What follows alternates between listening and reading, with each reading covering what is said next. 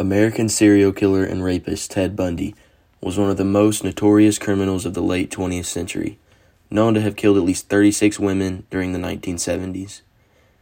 He was eventually executed in the electric chair in 1989. His mother, who went by Louise, was 22 years old and unmarried when she gave birth to her son, Ted. Ted's father may have been Lloyd Marshall, an Air Force veteran and a Penn State graduate, according to Ann Rule, a co-worker of Ted's and the author of the book, The Stranger Beside Me. Other sources say Ted's father was Jack Worthington, while some rumors had it that his father was also his grandfather. Ted's birth certificate lists his father as unknown. His biological father's identity may never be confirmed. Louise was working as a secretary in the University of Puget Sound and still married to Johnny in the 1970s when Ted was accused of his crimes. She refused to believe the charges for years, although she changed her stance after he confessed.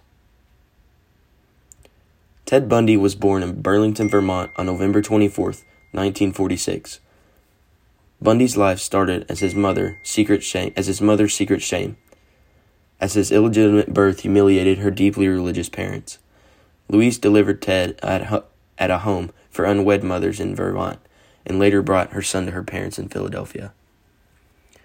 To hide the fact that he was an illegitimate child, Bundy was raised as an adopted son of his grandparents, and was told that his mother was his sister.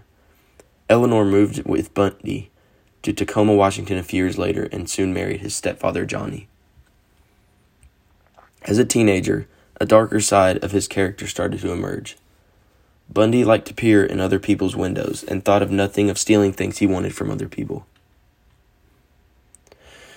Bundy graduated from the University of Washington with a degree in psychology in 1972.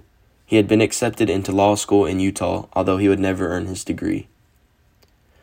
While a student at the University of Washington, Bundy fell in love with a wealthy, pretty young woman from California. She had everything he wanted: money, class, and influence. He was devastated by their breakup. Many of Bundy's later victims resembled his college girlfriend, attractive students with long, dark hair.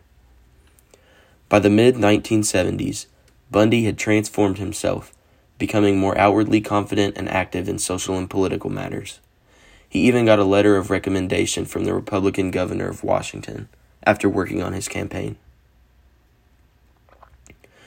Bundy confessed to 36 killings of young women across several states in the 1970s, but experts believe that the final tally may be closer to 100 people or even more than that. The exact number of women Bundy killed will never be known. His killings usually followed a gruesome pattern.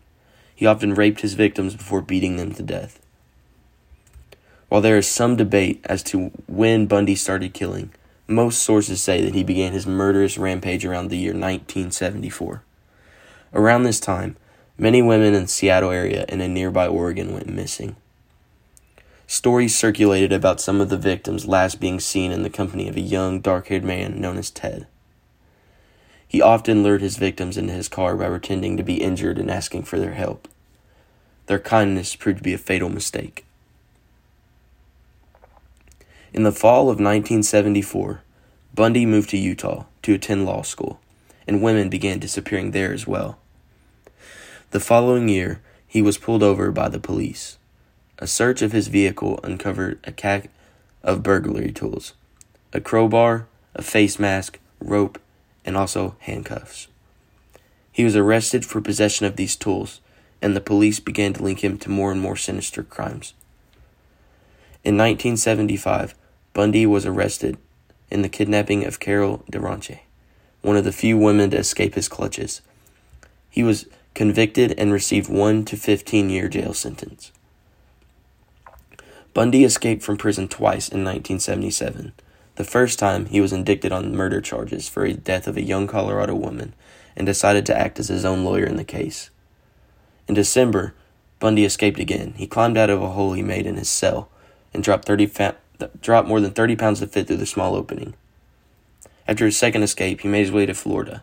On the night of January 14th, Bundy broke into the Chi Omega sorority house at Florida State University and killing 2 sorority sisters. These crimes marked the end of his murderous rampage, as he was soon pulled over by the police that February.